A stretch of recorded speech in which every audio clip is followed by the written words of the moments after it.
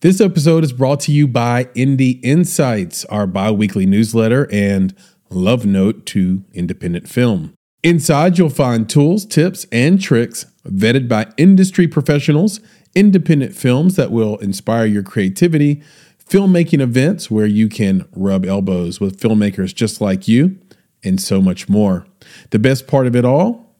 It's absolutely free.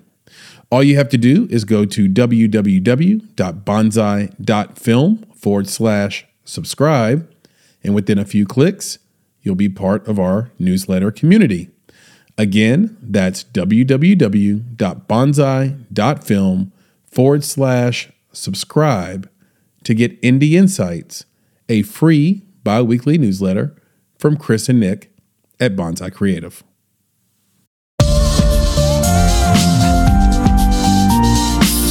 You're listening to Make It, the Indie Film Podcast.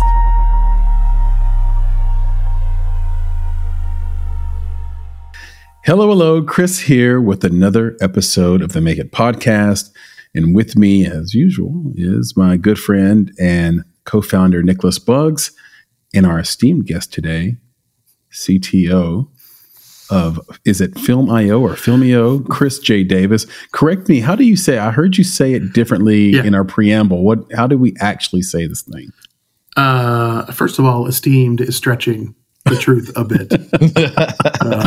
But I appreciate the approach there. That was nice. Makes me feel good about myself. Right. So the company is Film.io, but I still tend to say it that way because for years that's how we were trying to get people to say it.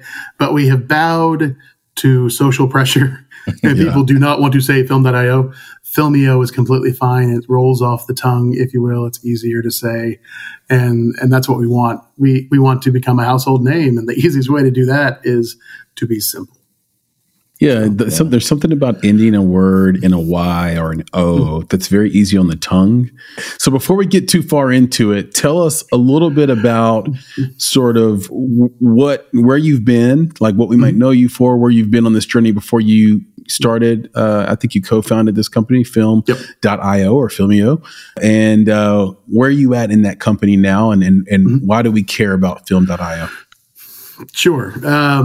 So as for where you might know me from, I mean, depending on the age of the person who is watching right now, if you're an oldie like I am, from the early days of things like WordPress, I helped develop a lot of the features for it and helped write books around it. So there was a theme called K2, which was one of the most popular themes for WordPress for a long time, and I helped develop that. I created the first function system for themes that they eventually wrapped into core, and that's why you have that's why you can add code really that executes to a theme, is because of the work I did with a friend on K2. So if you've used WordPress, and you probably have, you're welcome. And that might be where you know me from. I've also worked with places like the ASF, the Apache Software Foundation, which they do the Apache web server, which powers a large portion of the internet, and a couple of other. I got very big into open source because it's very communal, and I believe that things should be shared. I should be able to make money, take a bathtub, fill it with money. That's my goal. Nice. But if I can do that while also helping other people learn and share, then it's just a win across the board. So you could know me from any of those things. And then if you're really old, on Flickr, you even know what that is. Right. I know Flickr. Yep. There for a while there was this thing about being John Malkovich created all of these moments where people were being this person. And so there was a being Chris J. Davis because I'm always mean looking in my photos. That's just my resting face. I have a resting axe-murder face. It's just the way it is. But there was a whole thing where people were submitting those, and that went around a little bit. So like I said, if you're old, you know that. I haven't done a lot in the last 7 or 8 years that you know about because I've been head down working my butt off on Filmio. And that tends to be an all-consuming, when you're trying to change an industry and by that hopefully making the world a little better, it's an all-consuming type of thing, and you're just 24/7. That's what you think about. That's what you're breathing. That's what you're everything. So I would just love to dive into that, man. Can you yeah. Let's talk about that. Let's talk about a little bit more. You just said change in industry. What does that change look like to you? Right? What is the spark that then gets you to do Filmio and other things? The fantastic question, and thank you for asking. My pleasure. Because it's what I want to talk about more than anything. The movie industry has had very little change, really, since its inception. There was a time when there were a lot of small studios and everyone was kind of making stuff. There was experimentation. Weird things were being released, especially in the very beginning before we had talkies, before sound was introduced. A lot of things were going crazy. You had Buster Keaton and those guys that were inventing what we take for granted today. And at some point, it became more rote and consolidated. And over the last 10 or 20 years, it's become even more consolidated to where 5 major studios, give or take, control everything. Disney's a prime example. They own Fox, Marvel, Lucasfilms. 70% of what you watch, they own in one way or another. And because of that centralization, it becomes very difficult to create content if you're not wanting to be in that system, if you're not well suited for that system, or if you don't have connections to that system. And if you're on the outside, you're looking at, 500-foot wall you have to get over, and there's just no way. And there have been attempts to fix this problem, things like Kickstarter and Indiegogo, where you can go and try to get your film financed. But I really believe that bringing different groups together around content is what is going to make this work. And at Filmio, we've decided that if we can bring fans who want the content, and today, I'm sure you're fans of content, I know I am, the only way I can be involved in a movie I love is to buy a ticket after it's done. I go and watch it, and that's great. And I've had this moment of collective joy with all these people in this room that are watching it with me. But wouldn't it have been great to be part of that journey from the inception, from the idea, and to be able to give feedback and to help grow the audience, to be like, let's telling the two of you, I found a really cool project over here. You guys need to come and look at this because I know you would love it. And now you've found something that you go, yes, this matters to me. And then you tell more people, and we grow this community around a project that is there for the whole life cycle, from production, post-production, release, and then the Holy Grail, of course, that person comes back and starts again. And they have a community that can go with them because they've already been on the journey once with this person and seen this amazing piece of art they've released, this gift they've given to the world. If they want to do it again, you're going to go with them if you have a place. If you have interesting things out of that, Chris, and sorry to step on you there because I don't want to lose it. First, and I'll actually go in reverse order.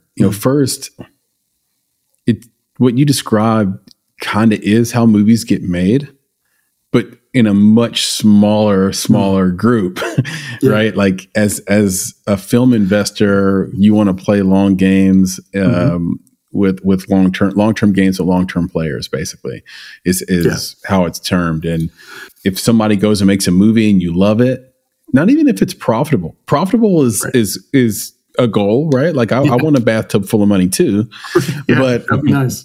But if you love the movie, then you say, well, let's do this again and again and again.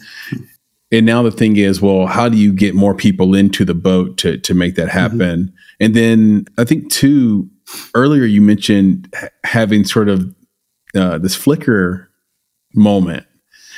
And for those who don't know, like Flickr was sort of an at the same time or pre-Instagram web app where you sort of uploaded photos from all across the world. Well, if that sounds like what's the big deal, here's the thing. What happened around that was an amazing community. And when you said, when you mentioned Flickr, the first thing I thought was, what happens to a community when you get your purpose or the center of that community taken away from you? And it felt like some of that Flickr community went to Tumblr. Some of it went to Instagram, other places, but you basically disband a community. And I just wondered, did Flickr inspire part of your feeling on this, having experienced it firsthand yourself, that community? Yeah, that's a perfect analogy, especially because part of the reason Flickr had the problems it did is because the core ethos, the way they did their business, they ran their business, they changed. They were sold a number of times. Yahoo owned them for a while. They've changed hands, and everyone wanted to try to find a way to monetize the golden word, monetize these users. And it's really interesting that you bring that up, because one of the reasons we are choosing blockchain and the DAO system is specifically to combat that. I don't own any of Filmio. Filmio is owned by a decentralized nonprofit foundation that is outside the US. They own it. My company is contracted to write the code for it. They own it. The DAO that we're building right now is going to have complete decision-making power and authority over the platform the moment they have reached a level of maturity that it makes sense to give it to them. And at that point, all of us step back because we don't want to be the ones that make those decisions. And so essentially the community is going to be completely in charge of the future of this platform and its longevity. And if they want to monetize, that will be a community question, not some people in a boardroom that don't care about any of the community or the projects. They see numbers, they want to turn those numbers into dollars, and they find the way to do that.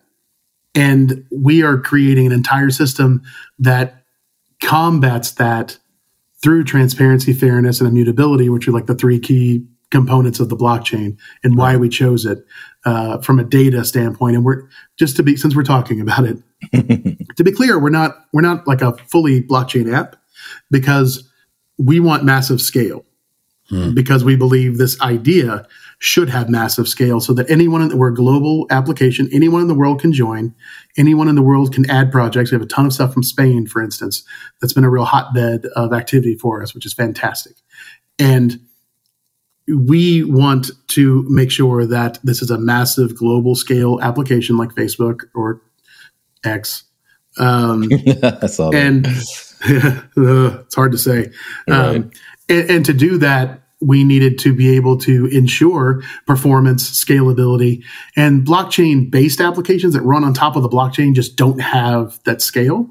Right. And so we have approached it in a way that I really believe technology should be used for what it's the best for. And the blockchain, in my opinion, is best used to promote transparency, fairness, equality, and immutability, and independently verifiable, like rings of trust, right? And so we put any data that would be useful to decide if a project is successful. All of that goes in the blockchain so that it's independently verifiable. No one owns that data. I can't fake it. I can't lie about it, which is one of the things you always deal with. You go to Netflix, you put a movie on there, you don't know your viewer numbers. They don't tell you that. Right, yeah. You will know everything. And more importantly, you can independently verify that it's true.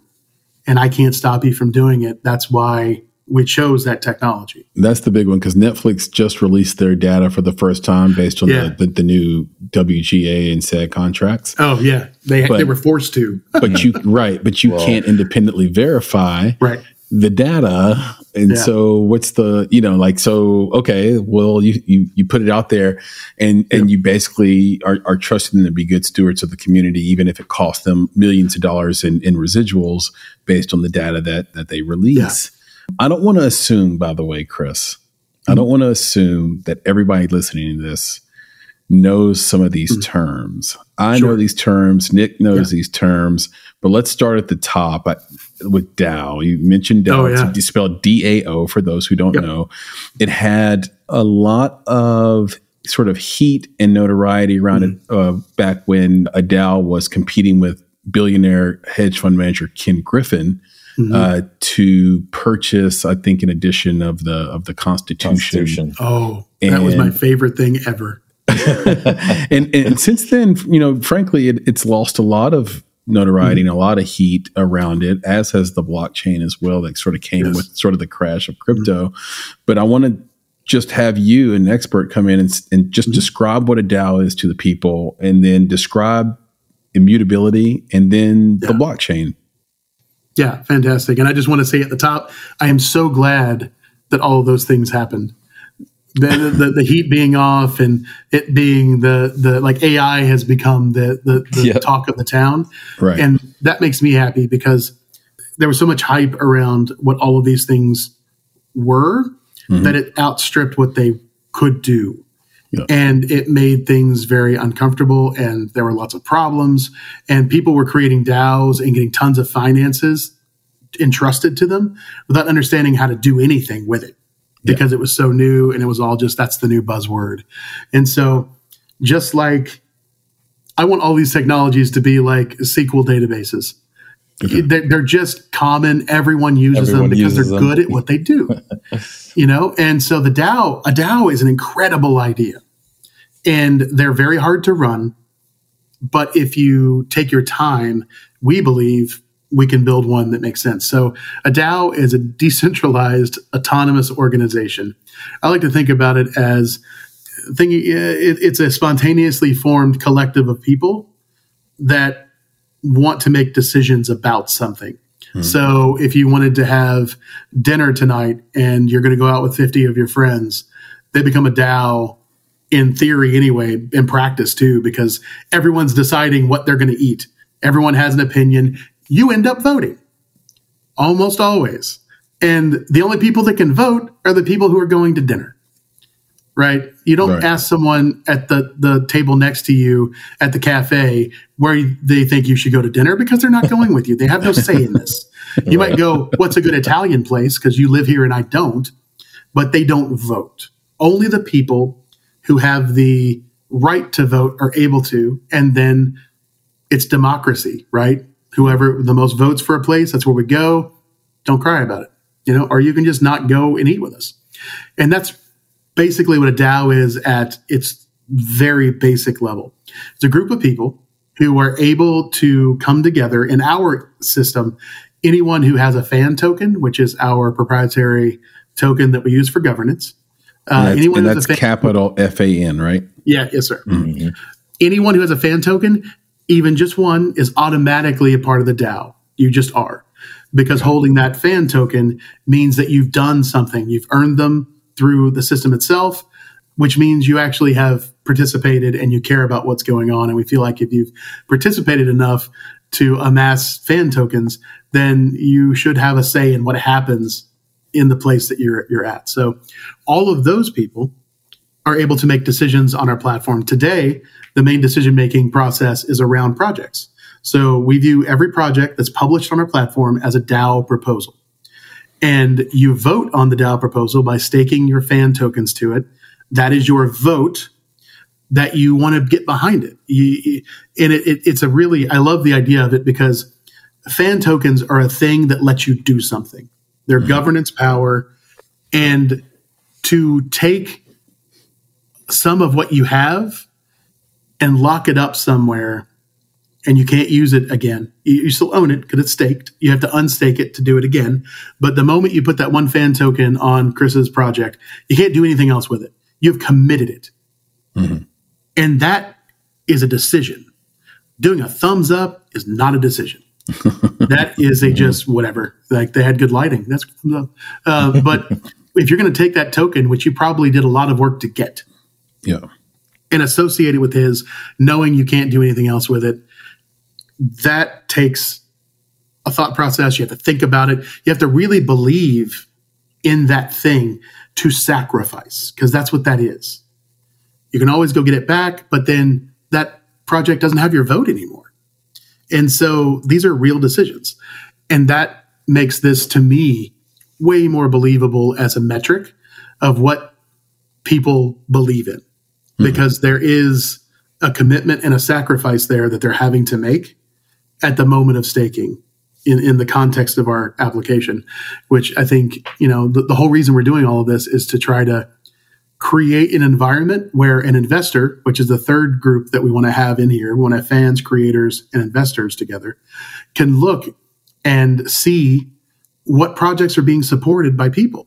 So if you're an investor who have never invested in a film before but have always wanted to, this is a place you can go. $25,000 would not get you in the door anywhere in the traditional market, right? Barely anything. Maybe finishing funds if someone is really really desperate. Mm-hmm. But on our platform, that could get a creator who's never made anything, a lookbook made and a sizzle reel made. And so you've become an investor in their future in a way that is more meaningful because you've talked to them. There's a real connection there because it's just two people talking, making connections on this platform, and then going, I believe in what you're doing. And I might not have $5 million to fund your whole thing, but I know you need this. I can see it. Let's do that. Deals are made because there has to be some sort of remuneration for the investor. All of those things still happen. But I think it's a more humane, more personal way to approach financing content that we've had today. Yeah, so Chris, let me jump in on that real quick. Yeah. So when you talk about the token, right, you're saying you're giving a stake. It's something that this is very important. It's a sacrifice. You're sacrificing this thing against the project. You're making a commitment of sorts. Right. But what is the commitment that the fan is making based on that project? Is the person committing to provide some sort of financing to help develop the project? Are they making a commitment to then purchase some digital, version of that product? What's the commitment that then when the investors see those commitments, they're like, oh, okay, there's 5,000 commitments that I can then say will turn into $20,000 worth of investment into the film, which now reduces my risk as an investor? Or do they see it as that's 5,000 commitments, which equates to $500,000 of purchases of that asset? Like, how does that token work as a commitment for the fan? Yeah, all of the above. And it's a fantastic question, and one I don't get often, so thank you. We have stages to the life of a project. And right now, we're focusing on proof of adoption. It's a viability idea. And so today, your commitment is to supporting this project, putting your name behind it, and locking up the tokens you've worked hard to earn into it. That gives you things like preferential, your commitment there gets you right now when we're going to have NFTs because NFTs have cooled off just like DAOs. But they're still useful. The craze is gone, thank God, but they still have use, and especially in media like movies and virtual versions of props that you could buy and own the only NFT of that gets you a free stream of it. There's all kinds of really interesting things that we can do with NFTs that are actual value adding and not just a weird profile picture that is worth $50,000, like real value to a person who loves a project. They get to own something in one sense. So when a project launches their NFT campaign, you get preferential placement in that because you staked. And the longer you stake, the better your position is in that line. We also have FGR, which is fan governance rewards. So we're rewarding you for staking. You earn more tokens for staking that you can then turn and put into another project, or when you collect it, put into the project you're already on. So we're trying to reward someone for committing that token to that project by giving them more of the tokens because that's what we want them to do, and that's what adds value. There are things like when they're ready to get into the development phase and they need to raise a round of funding, they could create campaigns to get different types of crypto like Ether or Bitcoin or USDC donated to them or sold in like a Kickstarter thing. We have an entire suite of tools that we are in the middle of building that are for development. That's finance development is the next phase of our life. We have built an audience participation system that allows us to validate and de-risk investments, which is what you were saying before, which is really great from a data standpoint. That if you have 50,000 people we have multiple projects that have thousands of reviews that have 600,000 fan tokens staked to them and have tons of comments and all of this stuff going on. That score that's computed from all of that is a really good way to see the viability of a project from an audience standpoint. Yeah. A lot of people care about this and they've been active on it.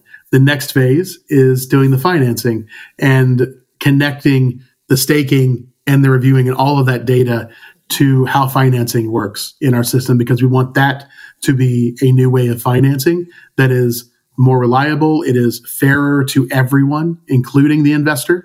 and it's de-risked again because they've got this chain of data and a history. That's the other thing too. Like you have this entire history of the life of this project from a log line to a fully realized script that the creator can say, you want to give me money. I'm assigning the permissions to you to read my script because I have a script done, which I was able to do because my community supported me and they helped pay for it. There's all of these bits of data that we believe will make it easier to choose investments that have lower risk because there's a built-in community at the beginning, as opposed to hoping to find one after it's released. And you've seen people actually help develop this project from this embryonic state to something that can be funded and developed all the way through production and post-production. We have a film called Cyberfighter that went to Indiegogo because we weren't ready to help them with financing yet. They got all the financing they needed, and they built their audience on Filmio and then took them to Indiegogo. They got financed, and now they are putting updates every day on production. It's they're doing a short film that they needed money for, and then they're going to take that to shop around. It's pretty normal, as you know, process for that for a filmmaker. And it's called Cyber what? Cyberfighter. It's this crazy martial arts. That's like I keep thinking it's like Kung Fury. I don't know if you're familiar with that. It's that. It's this beautiful, funny, campy, on purpose thing around martial arts, which I'm a huge fan of. And so all of that happened because of our platform. He was able to find his audience. Like he did the thing, right? The thing that I've been telling people is going to happen. He did the thing. He came on here and said, I have this great idea. I have all these people that want to work with me, but I need an audience. I need money. I need possibility. And he found it, got the money. They just wrapped principal photography and are going to green screen. All their green screen shots are next week. And in like 3 months, he's going to have a thing that he can stream and release and send to film festivals and show producers and say, I did this. How much more do you think I can do if you just believed in me to do the next thing? So what is he sharing on Indiegogo, that platform, from Filmio that says, look what I did here? What is he sharing with them? Is he saying I've got 60,000 fans? How does that work? What's that language around? Here's the community that I developed, and here's maybe how you can validate or verify that I have this community. How did he do that and share that in order to leverage what he did on Filmio on Indiegogo? Yeah, I think he actually went the other way and leveraged his community on Filmio to point them to Indiegogo because he had already done so much work. And he's one of the most active members of our community. He really got it, right? And he's been posting like crazy, and he built a large community over here and said, okay, now we're ready to fund. And he created his Indiegogo campaign. It's kind of like the wall on Facebook. Every project and every profile has a newsreel, as we call, trying to use as much terminology that makes sense within the context of the industry as we can. And he was just posting on his newsreel for his project and his personal one constantly. People subscribe to them, and then you get updates to your unified wall kind of thing, just like Facebook. And so he put out there, we're live on Indiegogo. And within a week or so, he had everything funded because the community showed up. And he's now been engaging via Indiegogo with the emails and the updates that they do, as well as pushing all content that makes sense, continually updating in Filmio, which is really the right thing to do because he's already built an audience.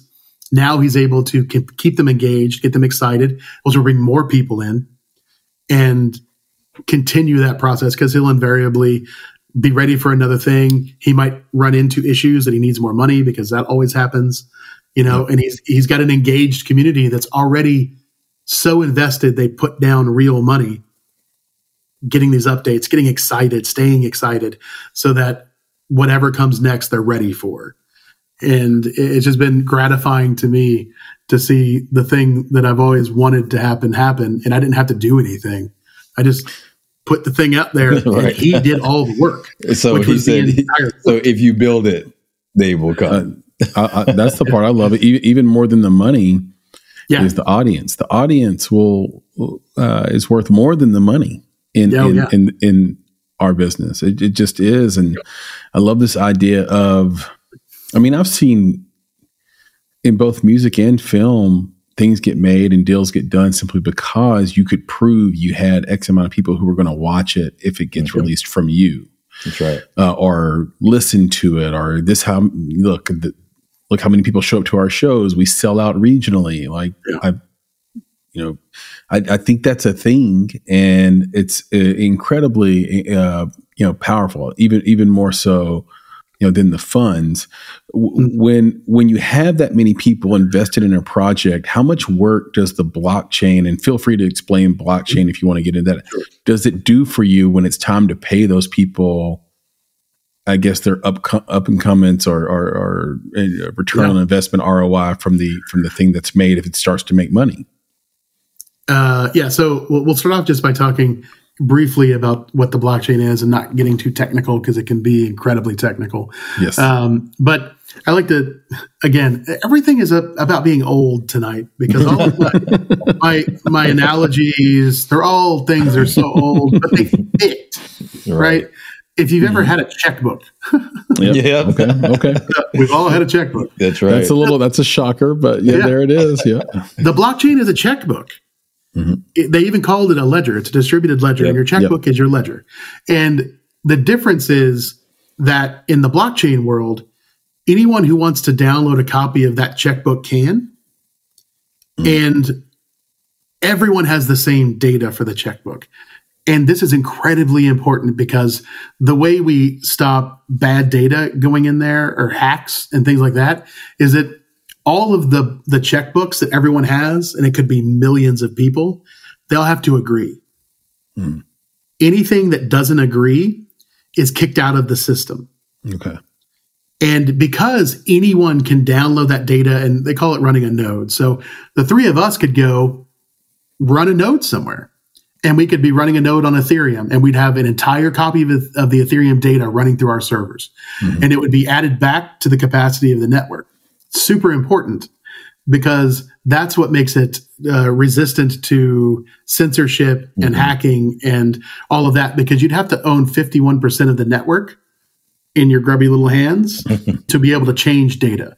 And that is nearly impossible. There are some really big companies that run a lot of nodes for Ethereum because it's become the most cost-effective way. But even then, they can't own enough of the data to make changes and force them on everyone else. And that's super important. The transparency of it, and that's what we call immutable. I can't go and just hack it because I'm smart and change a 1 to 0 and change the outcome of something. It just doesn't happen. And what you were asking, Chris, about how does the blockchain play into rewarding people, and or how much work does it do for you as someone who understands databasing at a high level? I mean, I could imagine if 100,000 people gave $20. That's just an example. I'm not saying that happened, but as an example, that's a ton of work. I mean, these camera accountants who have to pay out all the folks who invested in a studio film have their hands full all the time. Yeah. So how do you deal with so many people that might want some type of Indiegogo style return? Right. Yeah. The blockchain does quite a bit there from a data integrity. We still have to write the systems that allow for taking all that money and doing something with it. But the integrity of the data that what we're doing with it is based on is way better in this world. It's not just a SQL database in AWS somewhere. It's this globally distributed ledger that can be independently verified. So if Nick, you raised $20 million for your film, I can't make it look like you raised 10. I can't do it. You can independently verify it. Your investors can independently verify it. Your community can independently verify it, which also means you can't make it look like you raised $10 million, right? Which is important, And are you prepared? Is the platform prepared to do that now? Because it sounds like where you are in the current stage is more about getting the thing made through seeing that people staked, right? You staked your token, right? It's basically audience. That's the main thing. Yeah, it's validation. We call it validation. The validation of the idea. We are right now starting the work and have already designed all the features for the funding component. So We're deep into that. We doing some last minute things for getting us to a really solid platform we can build everything on. We have one last hurrah of work that we're in the middle of doing right now. That gets us the firm foundation we need to do everything else, which includes distribution eventually. Well, that's what I was going to say. Deals. Yep. Right. We need to have deals with partners for distribution. And there's some really amazing things. I told you before, I get excited. There are, I don't know if you've heard about open law. There's a service that allows you to programmatically create through API driven events contracts that are legally binding, and they're overseen by legal experts. They're real valid things. Being able to tie that into the blockchain so that when these immutable, transparent, fair things happen and the two of you decide to work on something together, we can tie all these decisions you're making. Think of them like you can make your own little sub DAO that's just for your project. And you have 15 people in it because those are the people that are making decisions, but you need legal coverage because, as you know, a film is a company. Most of them create LLCs. They build this company that's this little village, and then it gets broken apart and torn down when the thing's done. We need to have the same ideas within our platform, but hopefully in a better, more fair way. So you come together, you make your little DAO stuff, you make a decision, and it fires off an API to create legal documents based on the decisions you made. Yeah. That gets put into the blockchain that it happened. You all sign it, which gets ensconced in the blockchain. And now everything is legal. Everything is transparent and fair. Everyone's value that they get out of this, you get 5 points in the back end, you get 10. All of those things are now where they can be independently verified and seen. And for some people, that will be scary. and we understand that, but I think that's the future. That there's this movement right now for people like New York State, where I live. I'm in Buffalo, New York. You have to disclose the salary ranges for your jobs now. They don't let you hide that anymore. And that's where the future's going. And so that's what we're trying to get ahead of, is finding these novel ways to use all this emerging technology. Some of it you don't even know about because it's a little under the radar, and creating new ways to do old things, but do them in a way that is way more efficient. The cost of doing this stuff is going to go way down, which means profit margins will go up even on a smaller amount of money, right? It all kinds of equals out. And so we think our sweet spot's $5 to $10 million. We want to make big. That's our big budget, right? Because we want to promote indie cinema. I think that's where the most risk happens, the most experimentation happens, the most art happens. If Spielberg wants to come to Filmio and put his next project on there and raise $500 million, call me. Like, let's do it. Let's do it. But I think that's, we won't get people like that, at least right away. But if I can produce $105 million Moonlight level films that have cultural significance, they resonate with people, and they make them think, then yes, let's do that. Right? Yeah, let's do a lot of that. And so create tools using all these technologies, including AI, which is, it's the hot topic, but it's also a bad topic, especially in this industry because of what just happened. And it was I understand completely. AI is going to take away half the stuff that I do eventually, writing code, because a lot of it's boilerplate. It'll be able to do all of it. But I think that AI is like any tool. It can be used in service of creativity and a human being, or it can be used to replace creativity and, against a human being. And we are trying to be in the for human beings camp. Ethically trained AI that makes you a better creator, which is what Photoshop, like everyone uses Photoshop. When I used the beta of Photoshop 1. No photographer wanted to touch that. They called you a skiff and all this other stuff. Like you're not a real whatever if you use that computer program. And today, Photoshop is the cornerstone of nearly every photographer's workflow, or something like it, like Lightroom or something. Technology is part of every photographer's workflow. AI will be that once it's done correctly. And that's what we're trying to do is, as an artist, how can we help you with AI? If you're a scriptwriter and you don't know how to make a poster, why would we not let you use a tool to make a poster Right. to get your idea across. Concept art, you can't pay a concept artist right now. You want to, and eventually you will, but you still need to get your idea across, and it takes more than words. Yeah. So ethically trained AI to create concept art. So you're not stealing from anyone, but you can create the art you need to get people to understand what you want to say. Now, here's the thing, Chris. Let me ask you this. So it sounds like a lot of great stuff, right? And I think from Chris and I's standpoint, like the passion is there, and we love it, right? Because we're passionate about this industry as well, and we're also passionate about the idea of creating communities and being engaged with communities, right? It's one of our core principles. So you talk about the platform and the fact that this one filmmaker has been able to create this great community.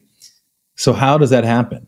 How do fans engage with Filmio, and what do they do when they get there? Because I can imagine, a community does a lot of things. Like they talk to each other about different things, they engage, they ask questions, they do a lot of different things. So how does that work? How do you get folks to come onto the platform, engage each other, and what does that ecosystem look like? Right. So right now we're in what we call early access, which is invite only, as we are. It's important to just know that that's where we are. We are barreling headlong into complete open access, but I'm a very, very much a proponent of getting a captive audience, if you will, that know they're getting in early to help test, refine, answer questions, make suggestions. We've had a ton of stuff from our early users that are now features because they said, this doesn't make sense, or this should be here and it's over there. And that's a great idea, and we've done it. And so right now, the way to access this is to be invited by a creator. If they have a project on the platform, they have a special link they can use that allows you to create an account, and you're automatically associated with them and their project, so you can immediately start interacting. We have a wait list like any early startup so that you can sign up for it, and we're rolling that constantly, and every couple of days more people are brought in. And once you are into the ecosystem, we've built tools. There's an explore page that shows you the newest content, the content that has the most stakes on it. You can create your profile to say, I like rom-coms and horror movies. Show me those, like those types of things. Pretty normal stuff. Yep. And as we get more scale, we're building more tools because we have more data. So machine learning is very much part of what we're doing so that we can have proactive things going out. Like someone creates a project on our platform, everyone is notified that the system thinks would want to know about that. So we're pushing data as well as making it possible to pull, which is I want to go click on the genre I like on the left, and everything reflows in real time to show you just that genre. Then you can go, I only want to see things that are in the development phase. So you get, a Western that's in the development phase, which means they are raising money. And you can drill down with as much specificity as you want. So you can find exactly what you need, which is obviously important for investors because they want to be able to find horror is a really good genre to invest in because the investments are low and the return is super high a lot of times. So they want to find that. And they want to find, we have a computated score called the Go score, which is like, we like, you'll get this. I like to say it's Rotten Tomatoes, but not evil, which is what they've become. So we've had some talk tracks on that too. Yep. Yeah. So the idea is that it's a computated score that takes in all the stuff. How many people have commented? How many people have staked? How much tokens have been staked? How many updates have been done? All of these things plus our own magic underneath, the machine learning magic, right? Yep. And that score gets computed, and you can see by how high it is, how likely we think it is to be successful if it goes on through the entire process. And that is all transparent. We don't hide anything other than the machine learning stuff because exploitation can happen because of that. And we don't want to give anyone the ability to game the system, right? Even ourselves. And so all of that stuff is kept under the machine learning stuff is kept under wraps, but all the data metrics that are used are completely transparent, completely open, and they're all ensconced on the blockchain so you can verify if this has a score of 95, you click on it, it shows you the breakdown of all of the metrics, and you can go verify those metrics if you want. So we're trying to walk the walk and talk the talk as much as we can on all of those things. So that's kind of the way it works now. Once we're publicly open, you just come, create an account, you're in, And we create a wallet for you because we know a lot of people aren't going to be blockchain savvy that are going to be coming to this right away. And we also want to introduce people to this world in a way that is comfortable. Yeah. And everyone is used to username and password, or they're used to social sign in with Google or something like that. So we have an on-ramp basically that allows you to create an account. We create a blockchain wallet in the background for you. And you just come in, you agree to a couple of things. You agree to be part of the DAO, which has a constitution you have to agree to, as most of them do. And then you're in. And we give you a deposit of fan tokens as a thank you, so you can immediately start working and doing things in there. And all of that stuff is transparent, and it just is easy to do. We're currently a gasless solution as well. Wow. How did you pull that off? Yeah, a lot of money. No, we are on Polygon, which is a much cheaper with higher throughput L2, which is, again, too technical, but Ethereum is the chain. And then there's another like chain that lives above it that you can do all kinds of stuff to really cheaply. And then they take all of those transactions and package them up and send them to Ethereum in one shot, which is a lot more efficient and a lot cheaper. And they just get paid via different mechanisms. That's how they operate. Do your fan tokens get traded at all? Or Yeah, not currently. Okay. And I can't say much more than that because of legalities and U.S. security restrictions.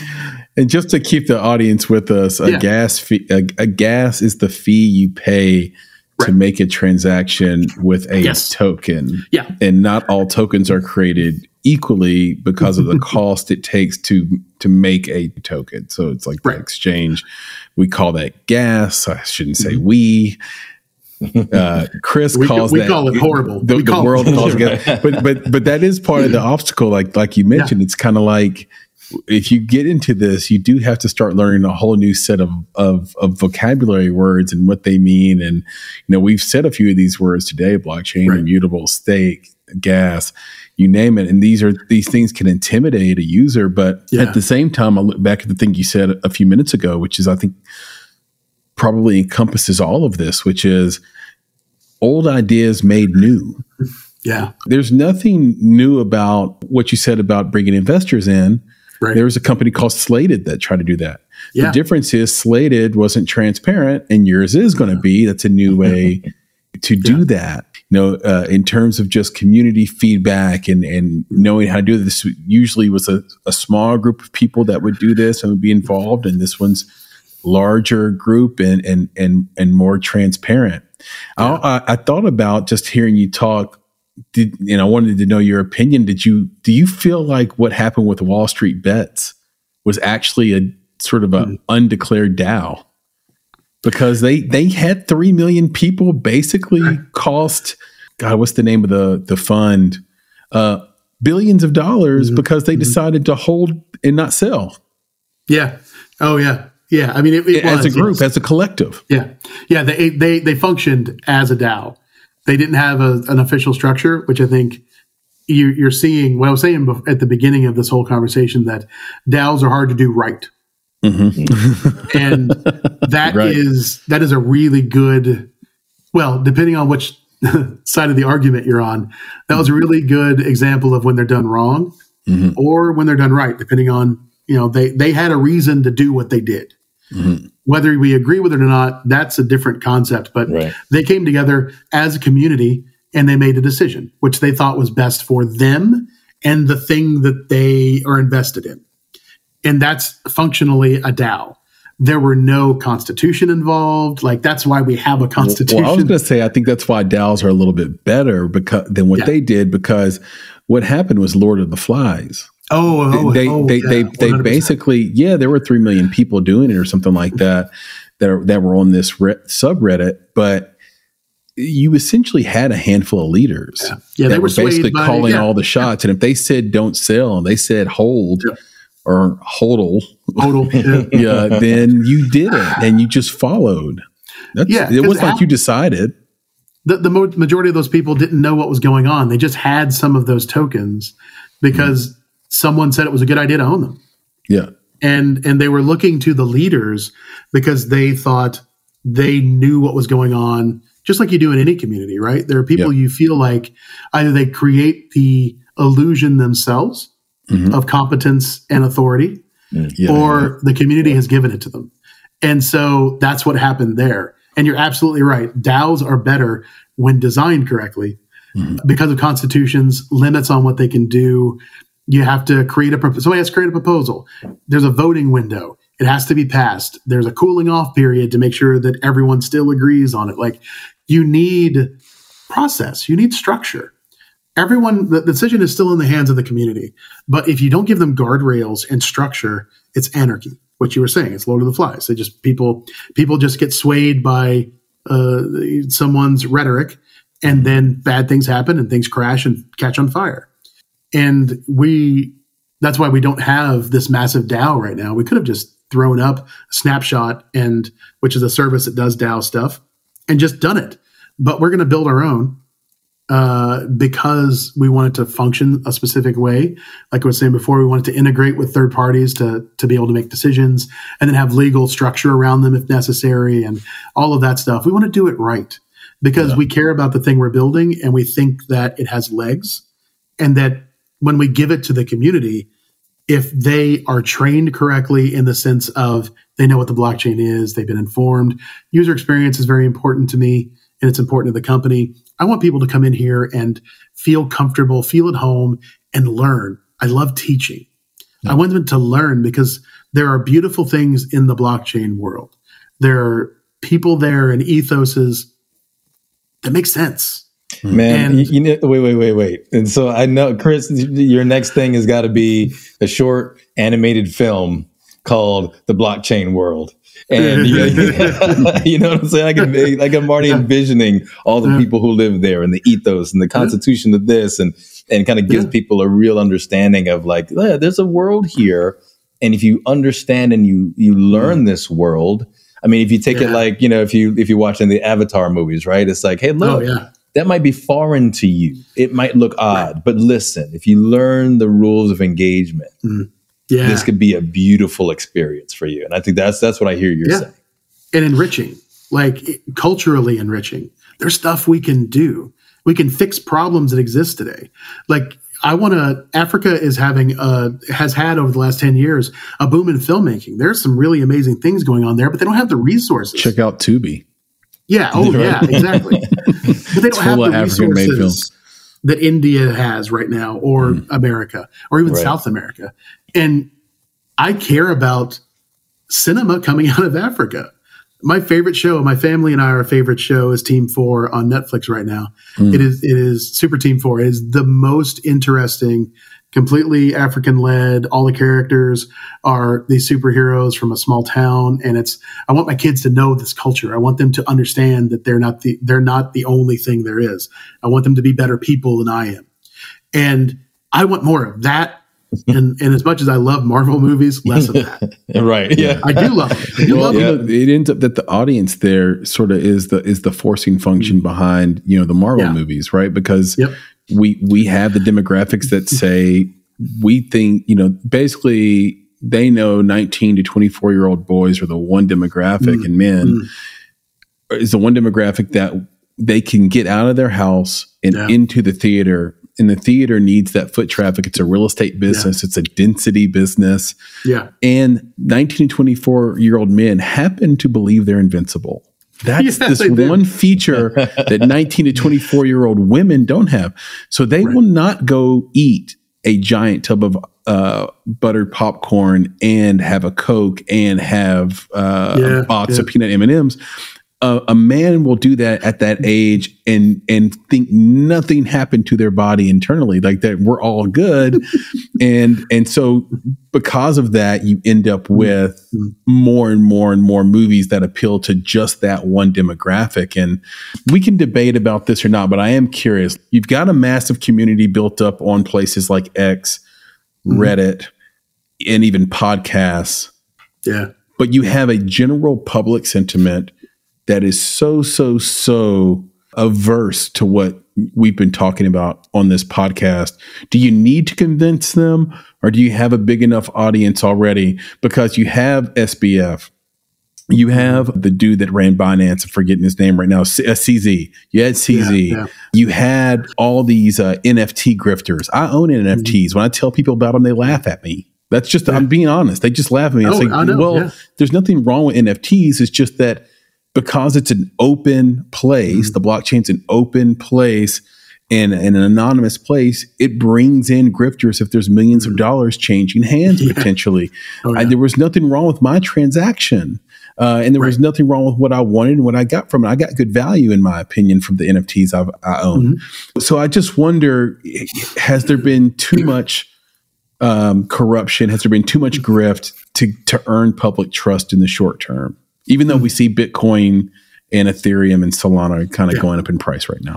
So that is such a fantastic question. I hate you for asking it. But I will answer it with what I honestly feel. But I wanted to say one thing first. Okay. Because we just talked about Marvel and the demographic and all of that stuff. And I agree with you completely with one caveat. I think more highly of the people out there than a lot of people do. I'm not saying that you don't. I'm just saying there's this feeling that if you confront them with something, they're going to fold, or they're just going to go see the thing that makes them feel comfortable. And I don't believe that if it is done correctly. I think a large part of it is, you're absolutely right, bean counters rule a lot of what is made in Hollywood. Oh yeah. But then if it's always a Marvel or DC sequel that gets made, then you don't have any option but to watch that Marvel or DC sequel. Yeah. But like we've seen with the Godzilla movie, not the one from America, the one from Toho in Japan, that's not a mainstream thing here. Right. It's a dude in a rubber suit. Like, it's just not, that's not what we expect. Kong versus Godzilla in America. Spectacle, crazy thing. That is doing massive money here because it is an amazing film that was made on a smaller budget than most middling movies in this country. But it was marketed correctly, and it's just a good film. One person talks to another person and says, I know you're not going to believe me, but go watch. I did that same thing. Barbie blew my expectations out of the water when I watched that movie. It was not what I thought it would be. And I'm telling everyone now, go watch that freaking movie. It's amazing. Give it a chance, because they say things in it. But I honestly believe if we fill the multiplexes with Marvel movies and movies that matter, that say something, they'll all win. But the studios aren't making those other movies anymore. Right. In any real quantity. And that's where we step in. And I mean we, not just Filmio. People who care about cinema. We step in and say, we're not going to take this anymore because we know people are smarter than that. We used to have things like Casablanca, The Maltese Falcon, even the Indiana Jones movies, not like the recent one. The recent one was we know what you're talking about. Problem was troublesome for me. Those movies I love that series. Exactly. And they were smart when they started. And I think we get to the point where we think that people aren't still ready and wanting smart cinema. And I think they are. We just need to remind them of it and give them the option. It will still have Marvel movies and tent poles and. Well, here's one thing to your point, Chris. I'll say this before I say the next thing. It just hit me. They put it out. It's kind of like we have to watch it. You said, and it's like Aquaman is a great example of a movie that isn't good. You could tell it wasn't going to be good just by the trailer. It has made almost $100 million. It's not going to do what they wanted it to do, but it's going to make a ton of money, just a ton of money.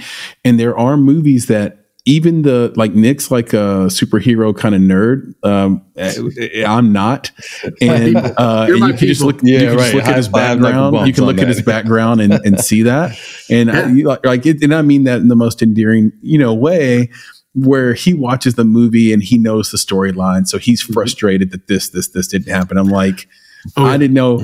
I had somebody break down why The Flash was bad to me, and I was like, I didn't know any of that stuff. I just watched The Flash, and it just felt like, it felt like a movie to me, and it just a movie that didn't mean much to me when I left. But I didn't think of it from a story perspective, right? Sure, but it still made a ton of money. So and so I think you're spot on with that. And so as long as they make money, because that's all the studios are going to make, maybe they don't have the incentive to change. But what I was going to say is, if I could make movies that just feel like Sing Street and About Time for the rest of my life, I'm good. Let's bring those two back, those kind of movies back. I would like to make a Sharknado every once in a while too. We got pitched by that guy.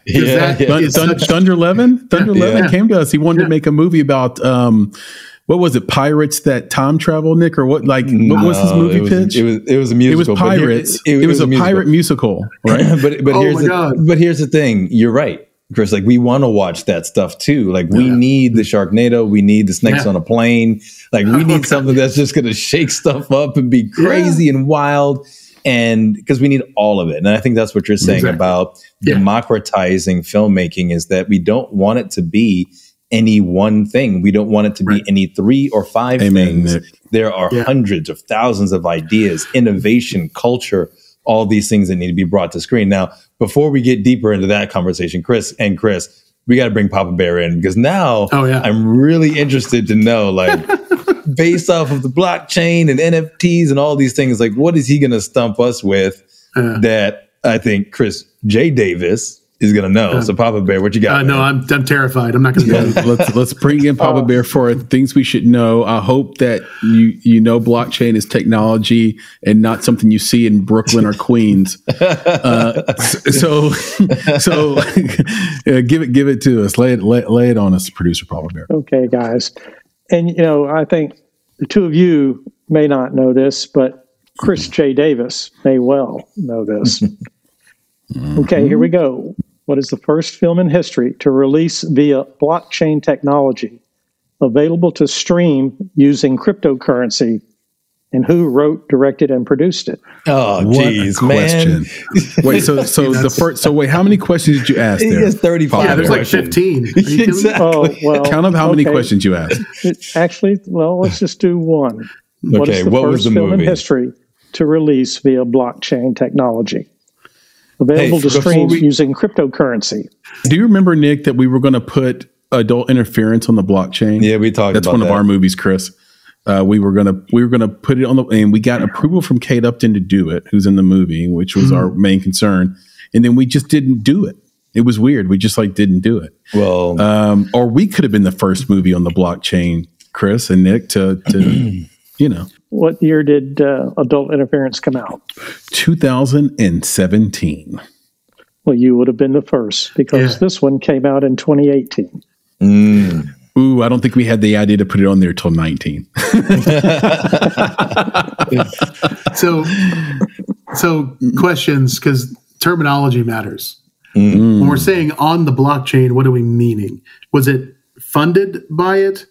Released seems was it streaming on top of the blockchain using IPFS or? You paid for it with cryptocurrency, with Bitcoin. Okay, so it sounds like the contracts were on the blockchain. Yeah, to gain access to watch it. Yeah, it was in select U.S. theaters on July 6th of 2018, as well as on the decentralized application VView, the Bitcoin-themed movie. I have a guess for writer and director, Papa Bear. Oh, okay.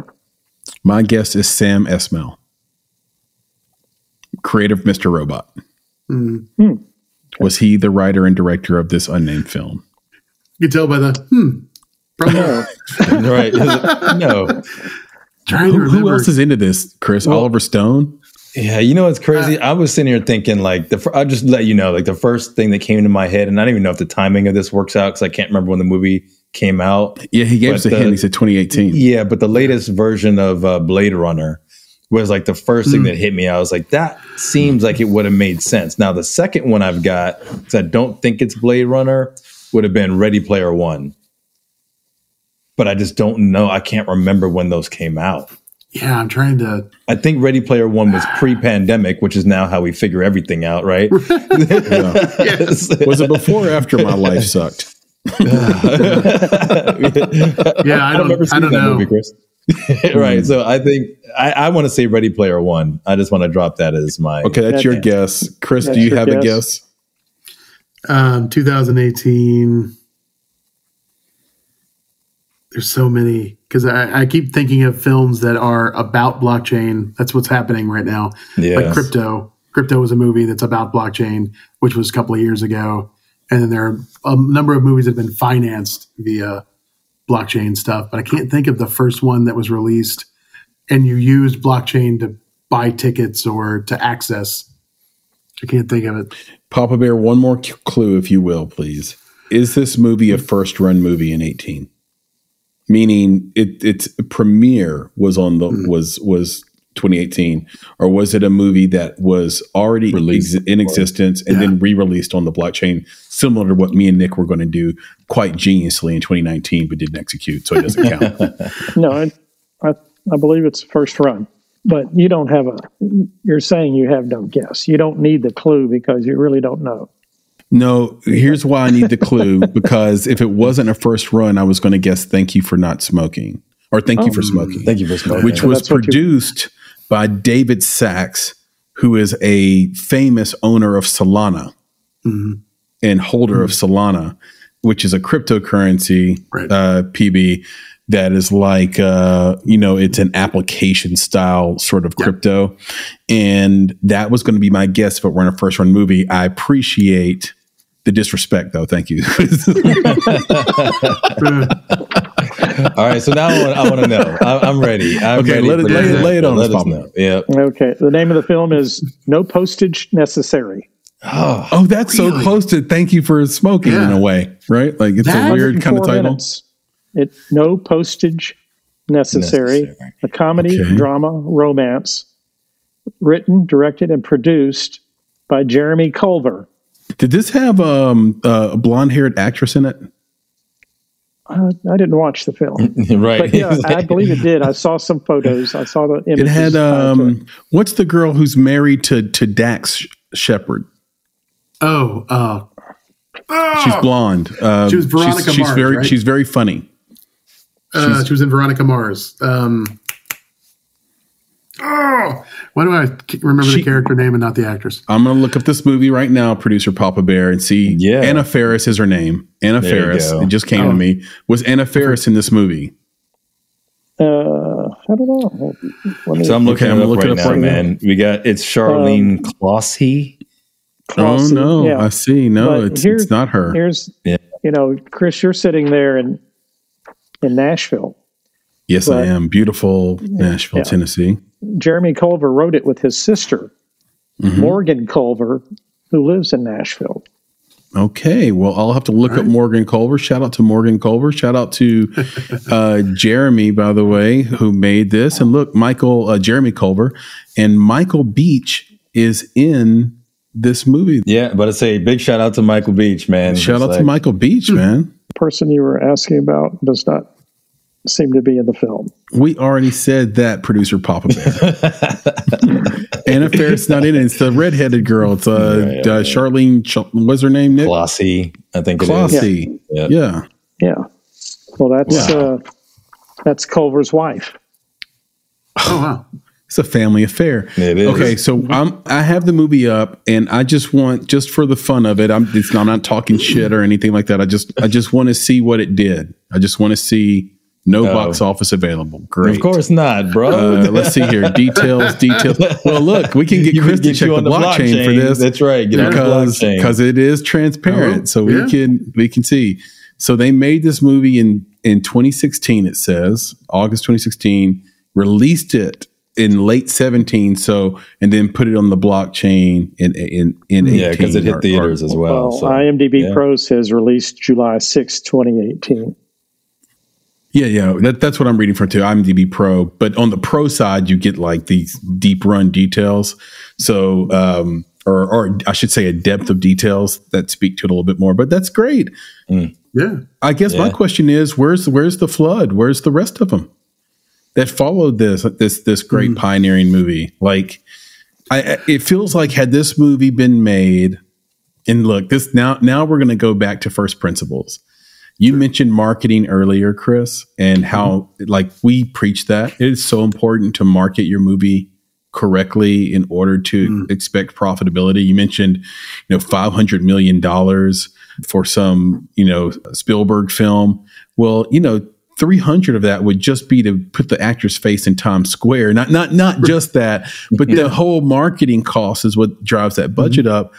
And we talk to independent filmmakers all the time, Chris, about this idea of please have a marketing budget, and then also please resist the temptation.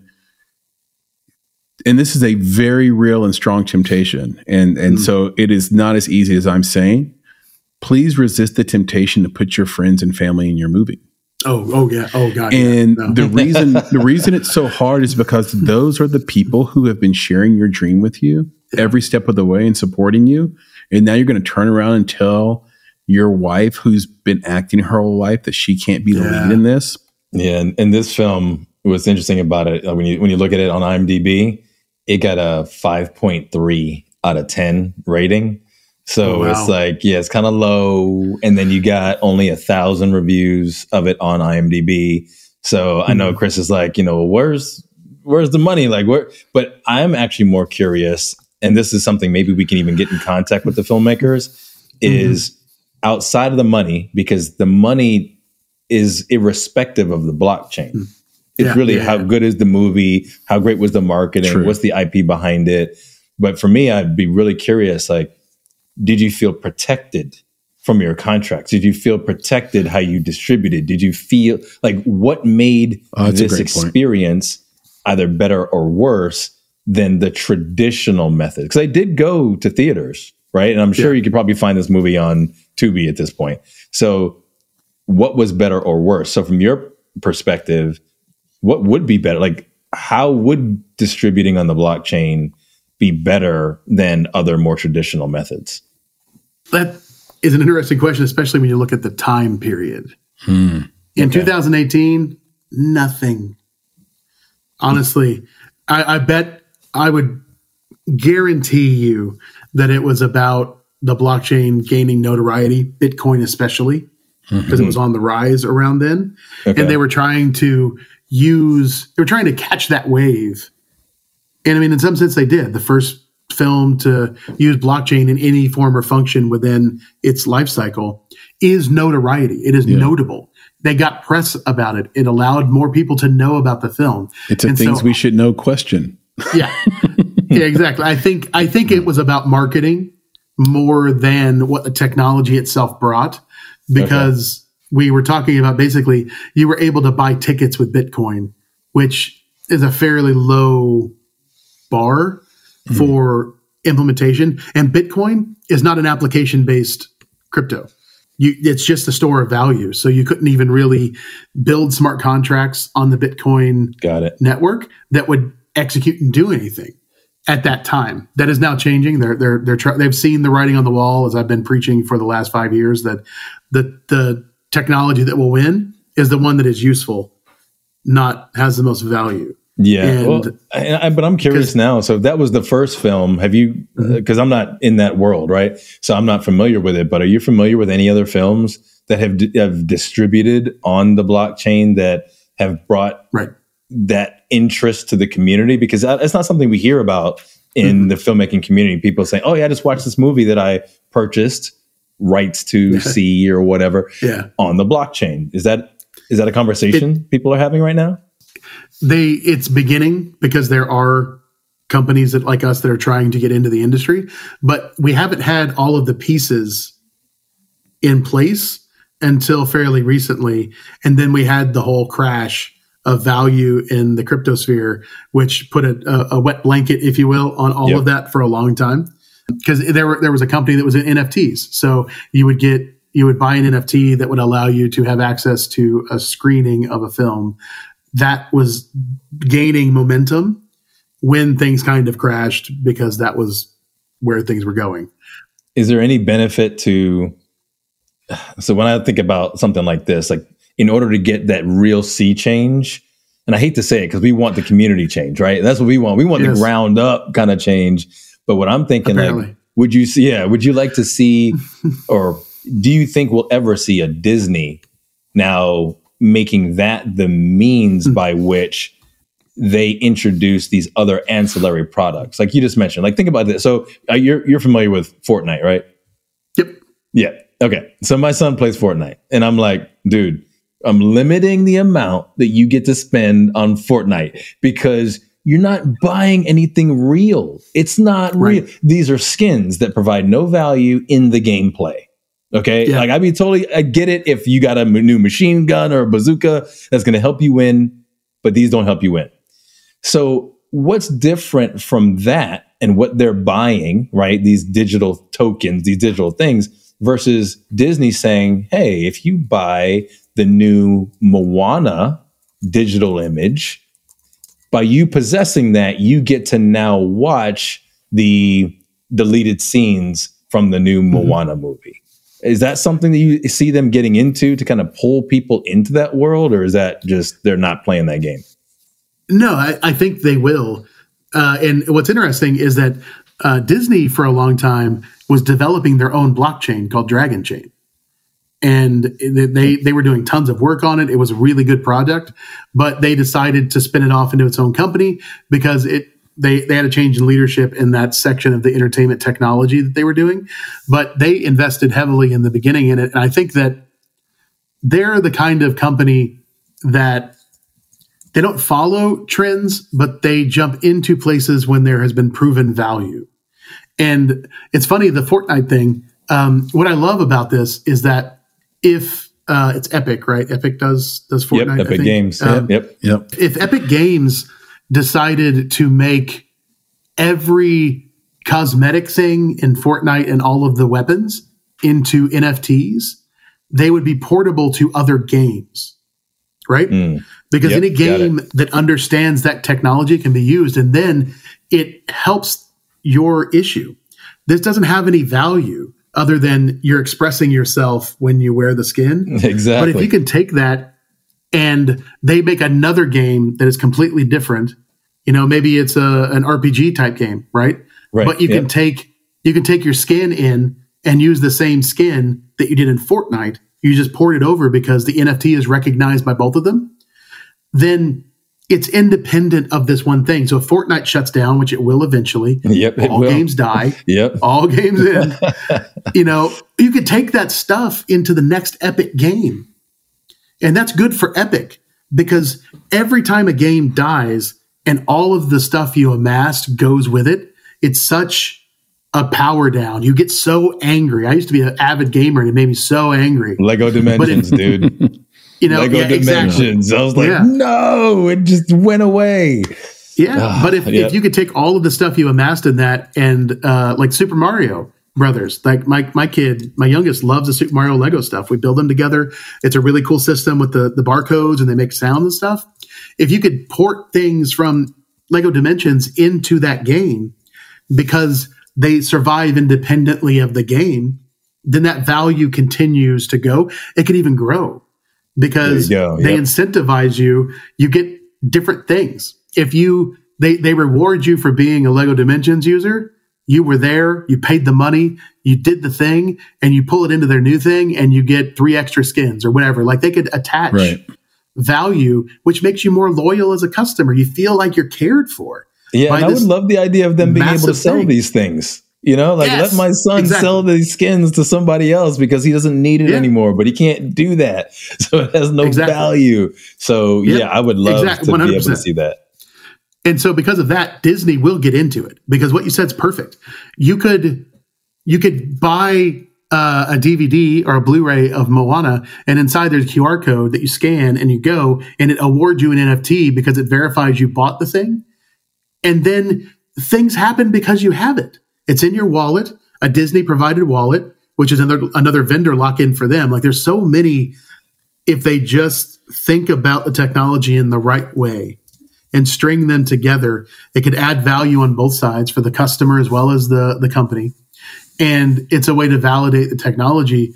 And, everyone always says, well, you can just do that with a database somewhere. And you can, but it's not the right technology for it because it is proprietary, it's centralized. The only reason this would work is if they put it on Ethereum. So it lives on after everything else. Like you can't just shut a server down and you've lost all your data. It's everywhere. Like that's immutability. What we talked about, we're using these words. Immutability means if there's a power outage at the data center that Disney uses, my stuff isn't gone. That's right. It's still somewhere. It's immutable. And as long as the world is functioning, it's somewhere I can get to. Perfect. And that there's power there. And I think that eventually Hollywood will figure that out. You know, that there's so much more value that they can do, and that they don't have to pay for the systems. Like, I don't understand. Ethereum is just a thing that's out there. Just use it. It's the highway. You don't pay for anything. There's no bandwidth cost. Nothing. You pay for gas. Disney can pay for gas all day. Yeah. Like, it's just not. Be experimental and find ways to add value with technology people are excited about. And that's what I think is going to happen eventually. Hollywood is a £5 million luxury liner, and those things take forever to turn. It just takes forever, but they do, and eventually they will. I'm hoping we do first. That's right. There you go. That's awesome. I just want to get back to this thing before we wrap up, Chris. I don't think we actually answered. I think we got sidetracked by 2 or 3 things, then Papa Bear, and Papa Bear is a worthy distraction. But I agree. I don't think we ever sort of cashed the check on how do people like you, people in your industry, people in your field, win back the trust of the skeptical public, and do you need them? Great question. Another one that is just going to be I hate you for asking. It's a pain to add. Anyway, it's a hard one, right? So to answer it, the second part first, I believe we absolutely need them. Okay. We need to prove this technology is here to stay. It adds value to the world, and that the idiocy that happened before was not the reality of who we are as technologists and enthusiasts. Mm-hmm. This next phase of our life is who we are. That people came in and saw a very young community that was rife with money, and people wanting to shove it places, right? And they wanted to take advantage of that. The grifters and unethical people are always going to flock to places where there are enthusiastic people with money that are looking for ways to participate. And unfortunately that happened.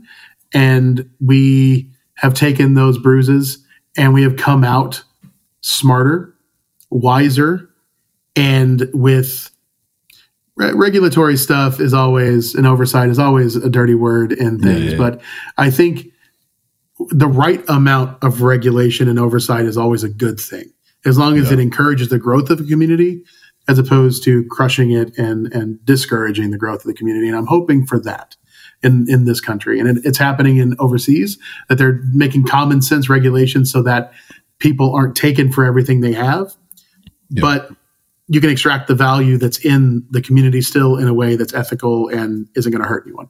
And that's what I hope for here.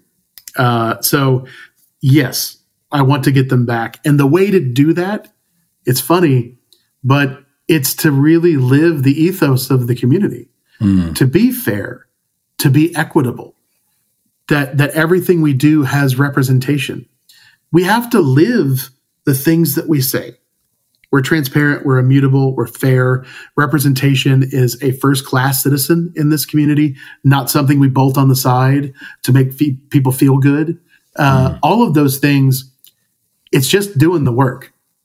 It's just putting your head down and doing the work and showing people you're serious. That's what we're doing. That's what I try to do every day. I try to be as transparent about everything. I don't know everything. Questions will get asked, and my answer is, I don't know, but I will find out. I will do the work to find out, and I will tell you, because your questions matter, and knowing the answer to your question is vitally important, because that's the only way we're ever going to get people's trust back, is to earn it by proving to them beyond the shadow of a doubt that we are who we say we are, and we stand for the things that we say we do.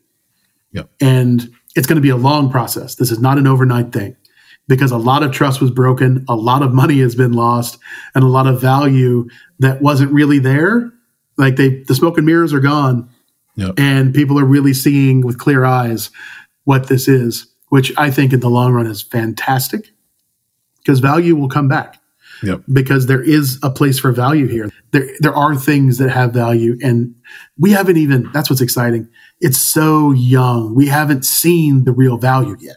This has been amazing. So I guess, we'll go ahead and wrap up here. But one of the things that we always do when we wrap is we want to just make sure that the community out there has a way to get a hold of you, a way to speak to you, and see what you're up to out there. So what's the best way out there on the interwebs in the world for people to find you, find what you're working on, and be a part of this amazing journey that you're taking? I'm pretty much Chris J. Davis everywhere. So on X, you'll find me as Chris J. Davis. Instagram, I'm Chris J. Davis, ChrisJDavis.org, because I had Chris J. Davis and closed my account and had to create a new one. Ooh. So the org was the only one. They won't give you your username back. Nope.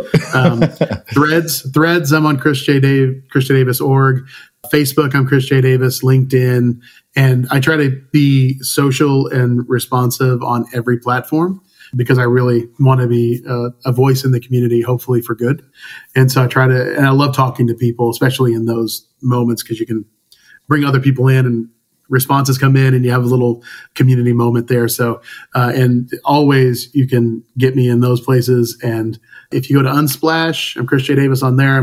I used to be a professional photographer. And so I put a ton of stuff up there as well, just trying to give things out to the community.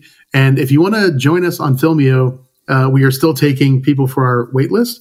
And like I said before, the wait list is rolling and we're trying to bring people on as quickly as possible right now. So if you go to film.io, there will be calls there to get you to the sign up list, and you'll be able to get in. And then very soon we will be opening to the public. I can't really say yet when that is. Right. We're arranging a lot of stuff because we want it to be a pretty defining moment for our company. And so we're trying to line it up with the right events and all of that stuff. But you can go and get on our mailing list, things like that, and you'll know when we do there. And if you do get into the platform, I'm also a creator on there. I have 4 or 5 projects that I really care about and I put time and energy into, from a reality show where I drink beer and yell at my friend, and he drinks beer and yells at me, to like sci-fi movie, things like that. So you can find my projects there. I'm Chris J. Davis there as well.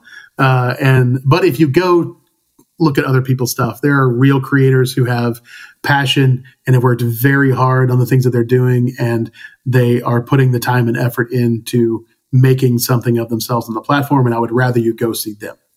Perfect. But if you want to see what I'm doing, you can find me there. It's there. Perfect. Sweet. And look, Chris, Nick, I think you both will agree we got to do this one more time sometime in the future, because we just honestly just scratched the surface of this.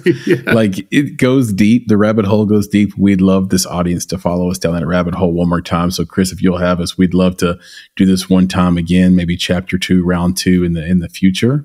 Yeah, I'm at your disposal. You let me know when you want to do that. I was going to suggest that because this has been, and like I said before, the best experience I've had so far. I have really enjoyed talking to both of you, and would, at the moment's notice, do it again. Please have me back when you think it's right. And we'll talk about anything. We'll talk about Marvel movies. We'll teach him why talk about Legos. The Flash was terrible. Oh, dude. Yep. Let's just keep that. Yeah. We'll take care of it. We're good. It goes beyond Ezra Miller. For those who want to keep up with us, you can find us at themakeitpodcast.com. You can also find us on social at _ The Make It Podcast, or actually on Instagram, it's _ Make It Podcast. On Instagram and X. On YouTube, you can just search for Make It Podcast and we'll come right up, or The Make It Podcast. Either one will work. We have a great channel there. If you want to dig into all the other things we do in the world of film and independent filmmaking and creation, you can go to bonsai.film. That's our website. And if you go to bonsai.film and look in the top right corner, you'll see a little word there. It says newsletter. You can go there and subscribe to our newsletter. It's a bi-weekly newsletter. We have fun doing this. It's a passion project. We find the esoteric and the weird and the hard to find in film and put it all in one newsletter for you every 2 weeks. We don't spam you. We don't do anything with your information. We just want to bring you this goodness every 2 weeks. And you can find out a lot more about what we're doing for independent filmmakers on the site as well, including promotions and things like that. So with that, Oh, you know what I forgot, Nick? Yeah. I forgot to say where to get you where to get you. So yeah. So before I forget, Nick, if you want to reach out to him, that's easy. It's nick@bonsai.film. That's an email address. You can email him and ask him what those numbers on his T-shirt mean. What is the translation? Independent since what? And you can reach out to me on X at Flame in Your Heart, or by the way, you're spelled UR.